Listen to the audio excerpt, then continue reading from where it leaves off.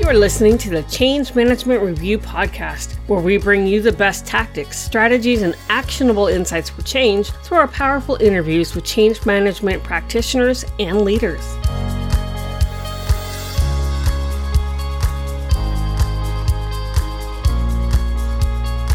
And now here's your host, Teresa Moulton. Welcome to the Change Management Review podcast. My name is Teresa Moulton. I'm the editor-in-chief of the Change Management Review, and I am thrilled to have one of my colleagues, Dana Houston Jackson of 1898 and Company, to be sharing information about metrics with us today. And just so you can know about Dana Houston Jackson is a senior change management advisor with 1898 and Co., the consulting arm of Burns and McDonnell.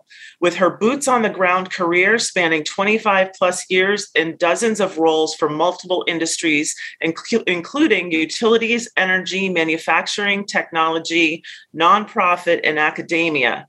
Her superpower is simplifying the complex, getting to the root and meat of issues, and simplifying solutions that move initiatives rapidly forward. So without any further ado, I want to welcome Dana Houston Jackson. Thank you, Teresa. I appreciate that introduction. Yes, we're so excited to hear you share. Thanks for having me back. Yeah, I'm glad to have you back. And you've always got such pertinent content. I know you put a lot of research and effort into the material that you convey in the marketplace. So I'm really looking forward to hearing about your perspectives on metrics and change metrics and all of that. So thanks again for coming and sharing that with us. Yeah, absolutely. I don't want anyone to waste time, right? Right. Do a lot of research and get to it. Not all work's equally important. If we can get right to a particular route and make one switch and it have a domino effect, then whew, right? Right. We've only got so many waking hours in the day. Right. Yeah, I think that's thought leadership at its best. Okay, so why don't we just jump in? One of the questions that I had for you after looking at and reading some of the information that you gave me is, what do metrics and culture have to do with each other? Yeah, great question. Back in 2020 and 2021, I spoke a lot about change saturation, right? Change weariness. I mean, we were all living it and breathing it. And in part of that research, it got down to shifting culture as a foundational ingredient for any long-lasting transformational work that we're going to need to do to overcome saturation and change weariness. And just so that we don't get glossy-eyed, right, and we can level set on culture, that's simply defined here as how things are done around here right now. Not 6 months ago, not a year ago, but right now. It's less about really those individual behaviors and more about workplace patterns and functions, right? How does the workplace function? That's what I'm talking through.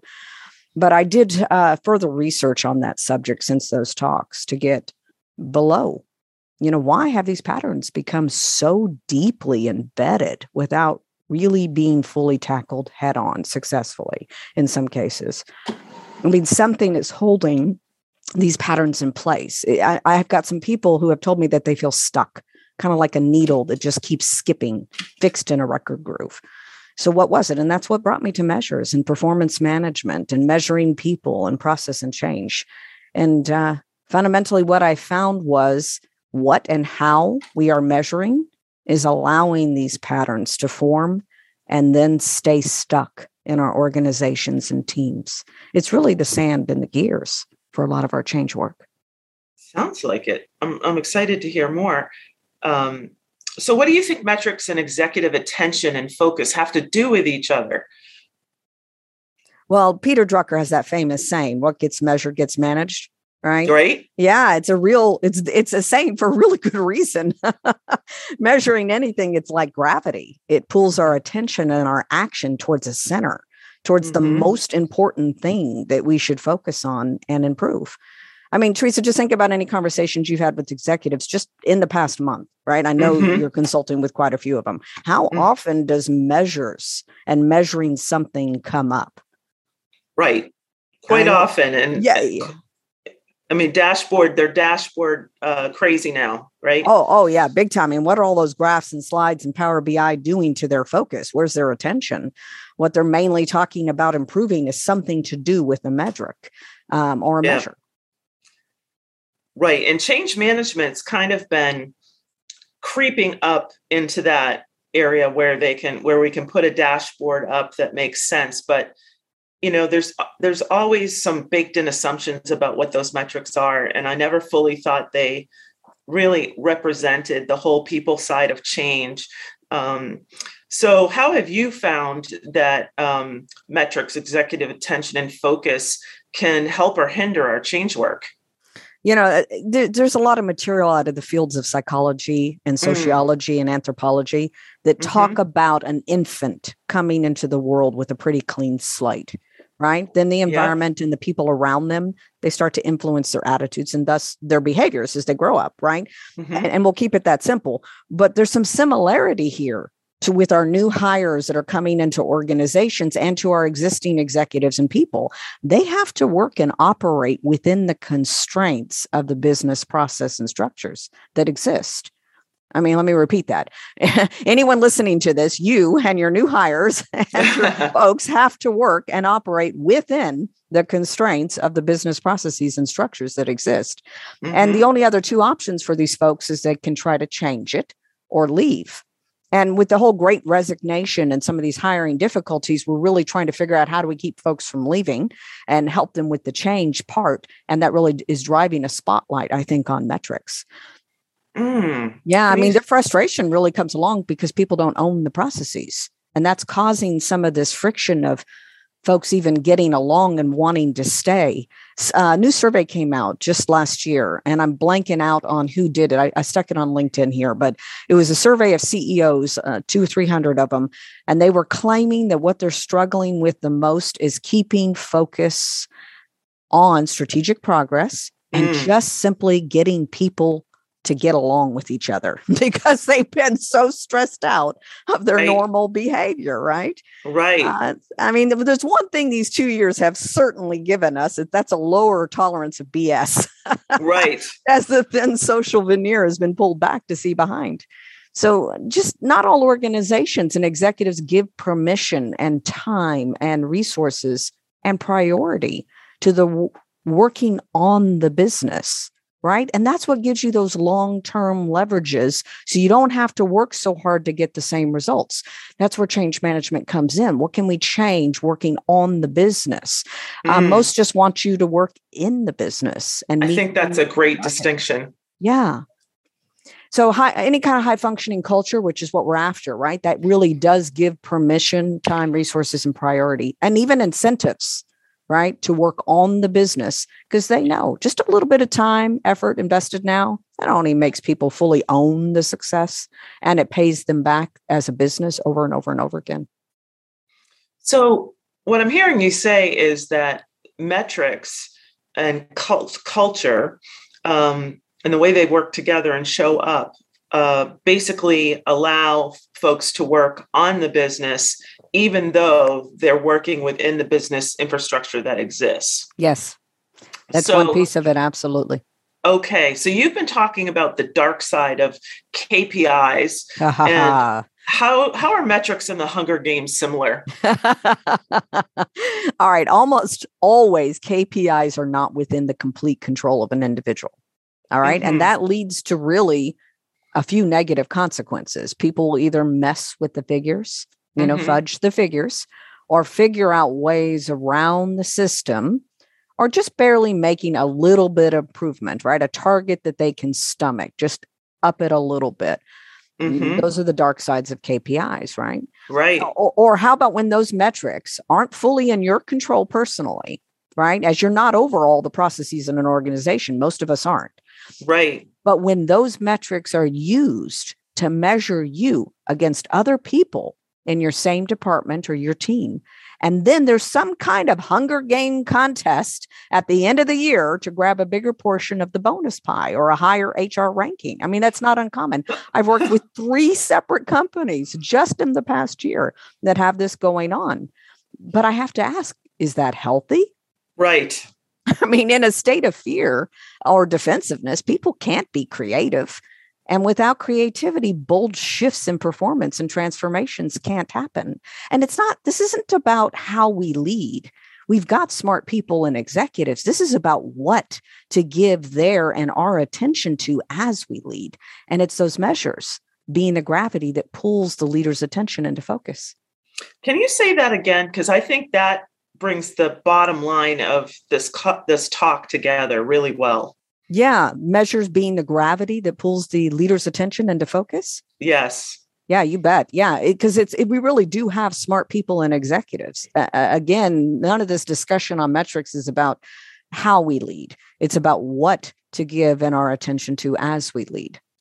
And that's what's so critical about this discussion, because as I mentioned earlier, it's not just that you're measuring things to get the attention. It's what should change management professionals be measuring and sharing to get the attention they want and need. Exactly. Oh, absolutely.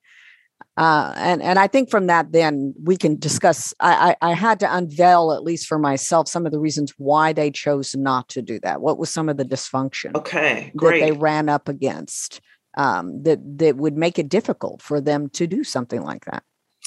And what did you come up with? Well, if we're talking about mindset, we're talking about a dysfunctional mindset, right? Mm-hmm. As a word, what we're talking about, it's a collection of people's attitudes about something. It's their thoughts, emotions, or experiences. That all shapes their attitudes. But it's our attitude, even about metrics, that can often get in the way of our actions, our attitudes about anything, especially that includes how we're measuring people. And a great deal of our mindsets form as we grow up. So it doesn't help that we've been raised at an early age, especially in America, with our personal metrics being grades as a form of punishment. Mm-hmm. I mean, think about all those tests and papers you turned in and how you felt when they were being passed out, right? Mm-hmm. And educators can say, sure, hey, it's learning, not judging. That's what grading is. But that's not at all how we interpret it as a child, right? Mm-hmm. I mean, weren't we also being ranked one against another as those papers were being passed out at the same time, and we could read each other's expressions or even see the grades?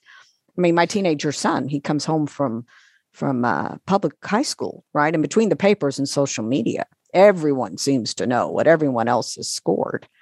And the point being, the point being that measures have to be tools in people's hands, not rods on their backs. As Stacey Barr points out in her book, Prove It. It's an uphill battle if we make it all about success or failure on an individual basis. It reinforces kind of this dwindling spiral that goes from monitoring to judging to threats to defensiveness to making performance worse, which leads to more monitoring and on and on and on for executives. Mm-hmm. You know, it's interesting. I have a client right now where part of the transformation that we're putting in place involves creating dashboards on a part of the organization that has been able to operate separately, maybe 8 different similar businesses separately without having to share their metrics collectively. And, some of the folks, the executives that I'm actually coaching and speaking with have what I call metric anxiety, because I think, and a lot of it comes back to how metrics were used as we grew up, and, and then the ambiguity around, well, if they measure this, what are they going to find out that I don't know about? Yes. Yeah. So I think that is definitely some of it. There is a way around that, though. I mean, what you're describing is some of the errors in our change management process, right? On how we measure differently. But there's really little point in getting stuff done if we're not aiming the efforts at the results we want achieved, right? Right. I mean, I've argued in the past, and you've heard this, of course, that we can always do less and still get better results. Right. It's really in how we define and clarify and measure those results. And one issue that we're faced with is that there are errors in our measurement process. I mean, these errors being often that metrics that are used for folks are not ones that they chose to use, right? They're also not ones that are really measuring the real in-world results. And typically the metrics that are chosen are being chosen because they're easy, right? The data is readily available, or they're traditional, right? It's what we are used to measuring, right? We really, really haven't rethunk it, right? It's just what we've been used to for so long. They also can be obvious, right? The widgets that we made or the resources that we have, those are obvious or popular. Everyone in our industry, that's a common one I get. Everyone's using these measures in our industry to measure it. And so we have to do it as well. As change managers, we can do, let's say we say number of people trained or number of coaching sessions delivered, right? Or number of change activities completed. Those are some common metrics of change managers. Not exciting. No, not exciting. Well, what happens if those metrics were all uptrending and yet the project and its people didn't create the value, right? And the results that it was chartered to do? They're almost superficial metrics in a way, right? Yeah, absolutely. I mean, I can see if I'm a project coordinator and my job is to get people to a training class, absolutely, I'm going to keep number of people that have shown up. But that's not the final metric they're talking. Well, that's not the strategic metric that shows that the change has been made and the results have been achieved. Right. So you spoke about key errors in our change measurement process, and how do we measure differently? And that brings me to the thought of, what we can measure might be, like you said, obvious, but what are the right things to measure? How do we get the right metrics that are like activity based, that are going to allow us to really hone in on the dynamics within the beast, I guess, is what I'm talking about. Yeah, I'm so glad you asked that question. And I'm really glad that you asked an activity-based measure, because that actually is part of where we've gone off the rails a little bit. Okay. Yeah, I want to talk a little bit about the evidence-based measurement system. The evidence-based measurement period, it's a relatively new school of thought and action. It's coming more and more into vogue. And for any of those that are hearing this and aren't familiar with it, well worth researching. It's called evidence-based period. Then you have evidence-based leadership, evidence-based management, evidence-based measurement. I mean, you get the idea of the different branches of the school. But the idea of being evidence-based is fundamentally putting real-world results front and center, not activities, not a list of initiatives. And just to make sure we've level set on the words so that we can get to the point of it, when I say evidence here, I mean it's the description of how we'd observe or detect things playing out in the real world, the evidence of it. And when I say results, I'm talking those are the states or the qualities that are enduring or keep going on, right? It's keep on keeping on. It's not the same as benefits. All benefits are not these results I'm talking about, and all results are certainly benefits, though. Right.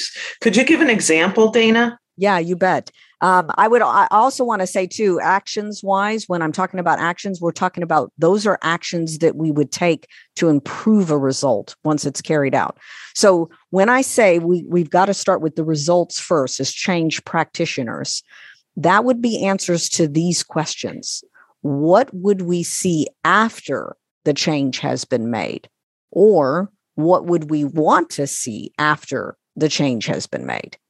If we can facilitate those answers in all their elements and glory and in plain language, not a bunch of weasel words, right? That's our task. Because once we have those results named, then we can move on to the evidence that proves that those results have happened. And once everyone agrees to the evidence that proves those results have happened, then and only then can we have useful measures of that evidence. Thus, it's evidence-based measurement. Okay, that's great. So, how do you see it work and being applied in our world of change? Oh, it's a great question, and how I have seen it work and how I've been using it a lot most recently is I start with the question of what results do you want to see after the change has been made, right? What do you want to see if this was done specifically in all of its details? And that takes time because most folks too, they start to talk about it and they immediately jump into the metrics discussion. And that's where we want to sway them away from. We want to talk instead. We really want them to be talked into that question of what they would see after the change has been made. Then what evidence would we see in the real world that has happened? So in having those discussions, and that can take minutes to hours, right? That can even take days of it. But it's after that discussion, then the metrics almost naturally start to flow out of it. And if we steer them away from what have they most commonly been using versus the metrics to measure that evidence, all of a sudden we see a completely different outcome and focus, because then it becomes okay to do less to get the same result. It all of a sudden becomes okay to, I don't really need to do A, B, C, D, E, F, G and have all of these people. I could actually get the result this way because what matters in the end is the result. And are we getting there? It really helps with some dysfunction. I'm really fond of Stacey Barr's book, Prove It. I think you and I have chatted about that one before. It's the full title is How to Create a High Performance Culture and Measurable Success. She's out of Australia. We actually just had her speaking at ACMP Midwest. Change managers there. The second one that I like as part of kind of a joint presentation is Measure What Matters from John Dewar. And that is packed full of case studies. As an MBA person, I know you've seen that many times, right? Yes. That one's full of it. Stacey gives an example of how she applied this. And because this is probably out of the purview of anybody listening, and it's a good example to bring up. She was working with a company to end, and is really an alliance more than anything, to end homelessness in Australia. Wow. And she worked on their strategic purpose, and they finally got it down to, as a strategic vision, she got it down to an alliance works towards, right, as opposed to ending, but it works towards ending because there is no 100% in this world, but works towards ending homelessness by improving homelessness policy, building on the ground capacity, and educating opinion leaders. So there's 3 focus areas that focus then on how you would make the improvement and work towards ending homelessness. And the metrics that she worked them through, I thought were very illuminating. The metrics that they came up with as a team was the average length of time persons remained homeless, the medium length of time persons remained homeless, the percentage of persons who returned to homelessness, the number of homeless persons, the percentage of homeless persons who gain or increase income, and lastly, the number of persons who become homeless the first time. And when you look at all of those 7 basic metrics, which are the strategic metrics, you could see, all of a sudden it becomes crystal clear to any executive who needs to make some decisions. Where are we in relation to our strategic vision of ending homelessness by improving homelessness policy, building on the ground capacity, and educating opinion leaders, right? It all of a sudden aligns from the top to the bottom and the bottom to the top. Right. That would be a great example of how to use these evidence-based results and the evidence of it before you get into the subject of metrics. That's really a good example, and I really understood that.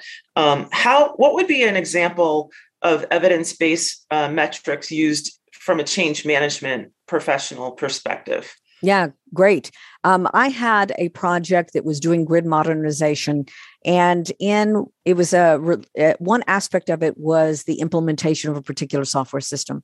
And of course, the traditional number of people going to training was a metric that was proposed. And I'm like, absolutely, the coordinator can keep that to make sure we have a checklist that we didn't leave anyone off. But that doesn't tell me how effective that training was. So from that, I'm like, well, what are we expecting them to do after the training? If the training was done well, what would we expect them to do? And the answers and the conclusions we basically came up with is a certain behavior within the system, right? How long they're in the system, things that they're processing, number of reports that they're doing, et cetera. So we design metrics around that, because that's what I wanted to see is the effectiveness of the training. Are they performing it? And if they weren't performing it at the levels we needed, or increasingly performing it as to what we had, where we didn't have kind of some of these reports that were outstanding with questions that were sitting in the queue and some things like that, then we could tell there was a gap. And whether that meant we'd fill it with training or whether we would coach it, but there was a gap in the accomplishment. If those metrics were uptrending and meeting the targets that we wanted, then we know we were being effective. So what I just want to highlight for folks, which everybody probably thinks this is really obvious, Teresa, but is that if you take the example you just gave and you compare it to counting the number of people who have gone through training versus what is preventing adoption, because are they performing the way they need to in order to work in the new world? That's what matters. That's right.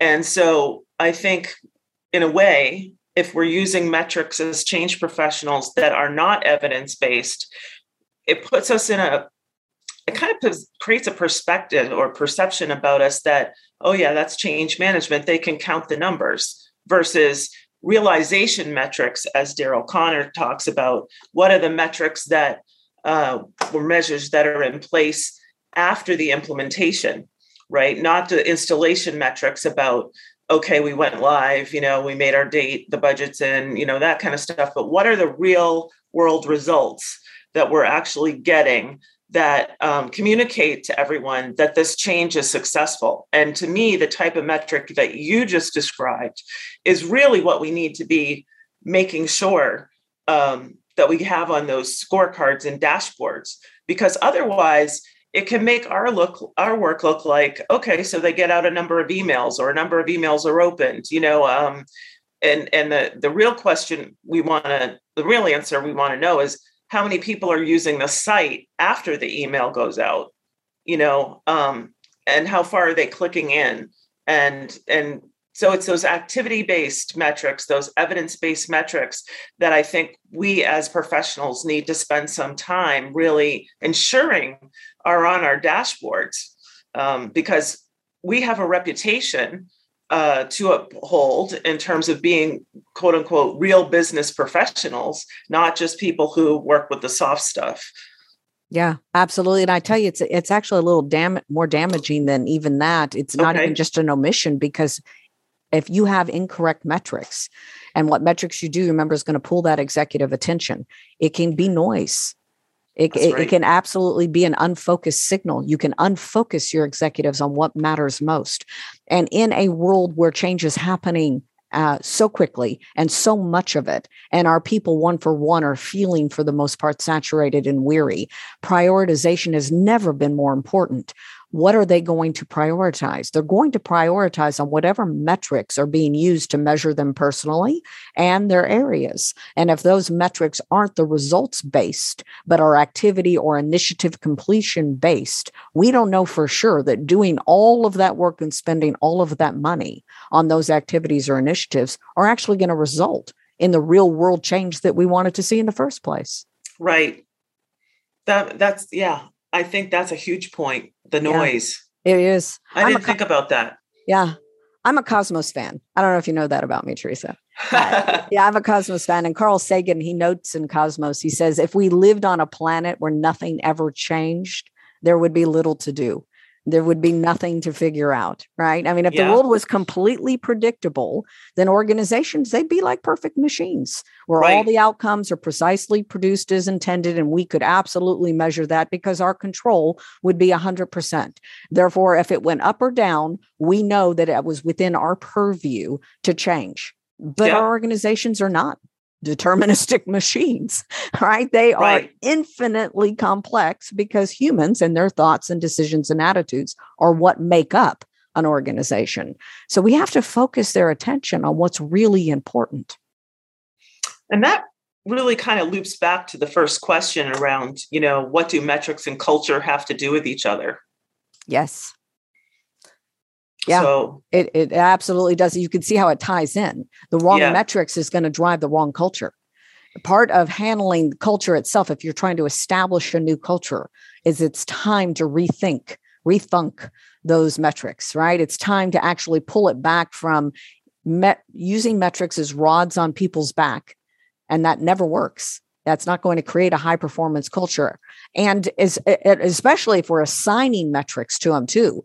How about instead we give them an area and a purview that they're over and have them work through what metrics would show the results that were being achieved. And then as a team, we're making those metrics happen, which is a win-win for the business as well as the individual. So it's really two parts here. I mean, there's organization and organizational metrics and individual metrics and performance review. And this subject happens to tap upon both of them, right? There's some metrics, obviously, if you're trying to compare one industry to another, you're not going to throw away. But that doesn't mean that those metrics are going to give you that strategic progress up or down so that executives and folks can make good decisions. Right. So Dana, tell me how you're using this concept in your work with 1898 & Co. Yeah, 1898 & Co. has really found that the need of a change management portfolio service, a change management portfolio sets of tools are necessary in order to take the infinite amount of change that is happening and organize it in such a way so that it isn't a bunch of noise or we've got unfocused signals and therefore unfocused executives and therefore not enough sponsorship and not enough activity or interest or investment into creating the changes that the organization most needs and wants made. So with the lack of a change, kind of all of the change initiatives being run at a portfolio level, we find confusion.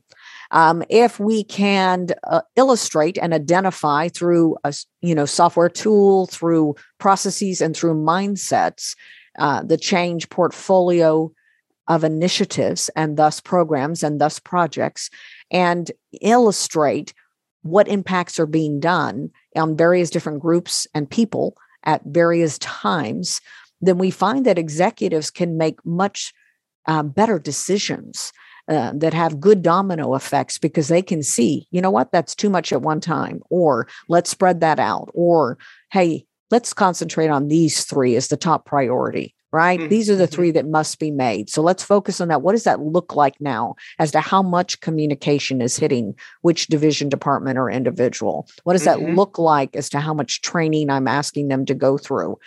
Right? It just becomes a sane discussion because you have all the data there. So as part of our change management portfolio system and service, we've got a great tool that we've brought on board and that we've partnered with, Change Plan.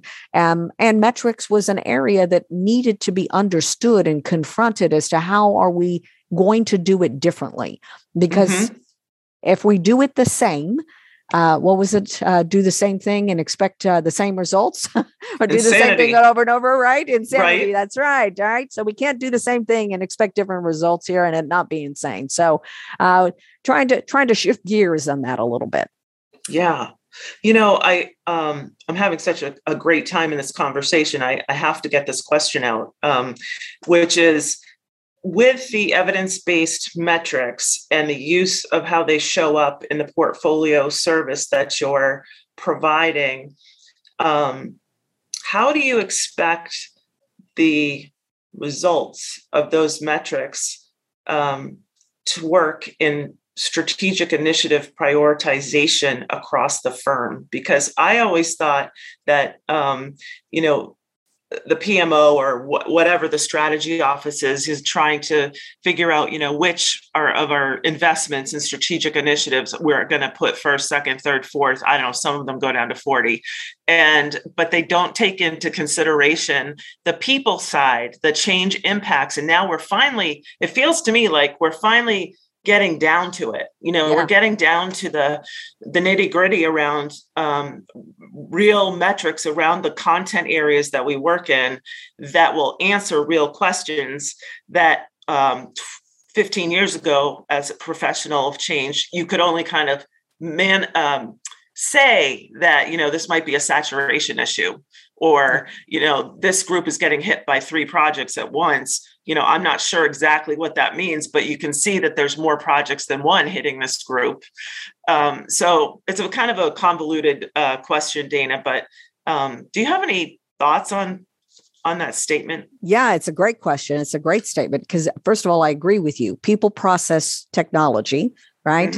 Finally, the people, folks, and the aspects of it, there's been enough money lost, time lost, energy lost on not bringing the people on board with the process and technology that it's being given its due. Now, with that piece of it comes, okay, how do we then integrate the people into the solutions of the process of technology? It rolls back from there, though, as to why are we bothering to even make a change on the process and the technology? What are we really after in the real world? And from that, what I am finding is where we're implementing these concepts, less work is being identified as the priority.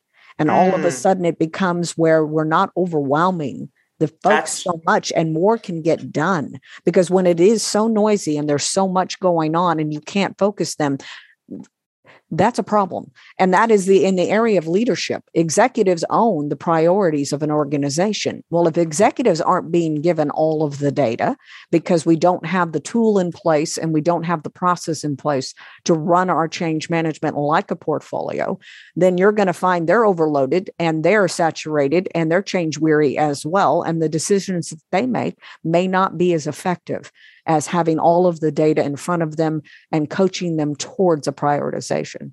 I mean, to me, that's the holy grail. If you can help a company actually put the rationale together that represents the full picture of what should be prioritized and considered in that decision. I mean, that's something that companies have wanted to be able to do forever. Absolutely. But I don't think they've been bringing the people side of the into the equation because they haven't been able to do it. I'm sorry, go ahead. No, I was just saying it's all based, it's been based on strategic metrics and KPIs, and the PMO brings forward, budget and duration and schedule and all that and investment. But when then those initiatives get selected, and then it's like, what can we actually execute in the real world? Do we have to put our people through 20 change initiatives within an 18-month period of time, where the impact from all the change initiatives equals 1.5 people, never mind their full-time job? Right, exactly. Right. There's no focus. And as soon as when there's no focus, proper prioritization and proper focus, folks, they get disheartened. They can't get it all done. And if that keeps on keeping on, that's when you see a lot of folks leave. When we talk about the great resignation and shuffle, I was just going a lot of that's happening because just folks aren't getting the satisfaction of their job. We know from research that folks need far more than a paycheck to keep them motivated. Right? If they're not getting it done and it looks like they will never succeed in actually accomplishing everything that needs to be accomplished, boom, you'll find, what was it? There was a recent study, McKinsey, showing the number of executives that are jumping ship. Yes. Right? They're like, okay, that's it. I can't. I believe fundamentally part of that is the lack of prioritization and focus. And if we can move it to evidence-based management, leadership, and statistics and measures, all of a sudden it removes a lot of the noise and it focuses on that's what we want is that result. Hey, does anyone here have a better idea on how to get it than the way we've been doing it for the past 5-10 years? You might find boots on ground over there in Topeka says, yes, by the way, if you just did this, you would end up saving hundreds and thousands of man hours. Great. All of a sudden, that's then what gets done. And the definition becomes the result. The measure becomes the result. I was working with one utility recently in their grid modernization project, and their regulatory body pulled over $40 million from their budget this year, suddenly. Part of the reason was the lack of evidence towards the results being achieved in the real world versus metrics that were being kept that showed internal improvements or system improvements or something internal versus what the actual ratepayers wanted to see. Right. There's a disconnect. Again, we get so focused on what's traditional, what's obvious to measure, what's been being measured, that we lose sight on, wait a minute, what really is in the end, not from our viewpoint, from the folks that are funding it, what do they need and want, right? And how do we work backwards from there? It's fascinating. It's really fascinating. It's a great subject, right? It is. These poor folks that are just in record grooves, right? They're just stuck in these grooves and they just keep going on and until such a time is just, okay, that's it. I've had enough. I've done what I can do. I'm jumping off the record, right? Yeah, I'm at the 45 RPM if I want to date myself. There we go. Right. Absolutely. Oh, that's funny. So Dana, in terms of the bottom line, what do you think the takeaway is for folks about this topic in terms of metrics and change management?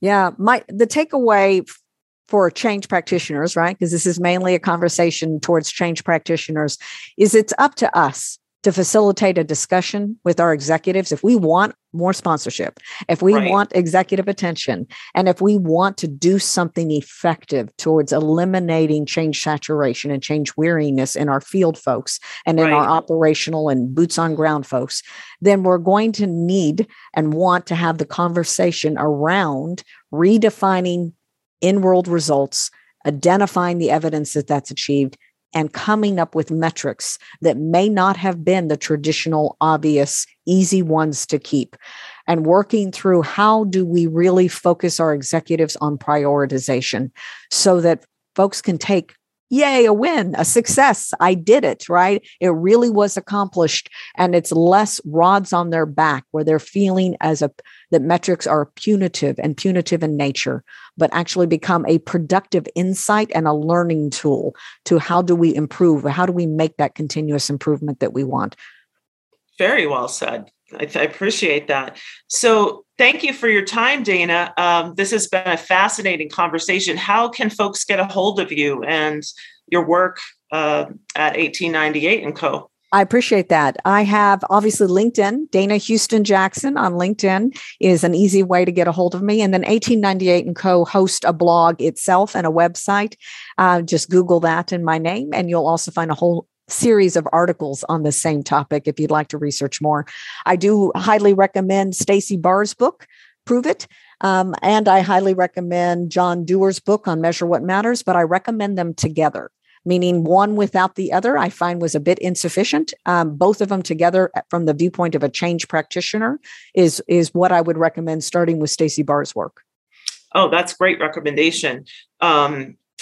And I'd like to just mention that Dana has been part of our expert team at Change Management Review for quite a few years. So there are different webinars online. She's written articles online at Change Management Review. And in May, she's going to have a webinar on this topic that we're going to be featuring. And we'll keep you posted in the Change Management Weekly. But I just want to let you know it's up and coming, and we're very excited about it to hear more. Yeah, thank you, Teresa. I really appreciate you hosting that and having a website that planet-wide all change practitioners can dip into to help them with their career and help others overcome whatever it is that's their sand in their gears.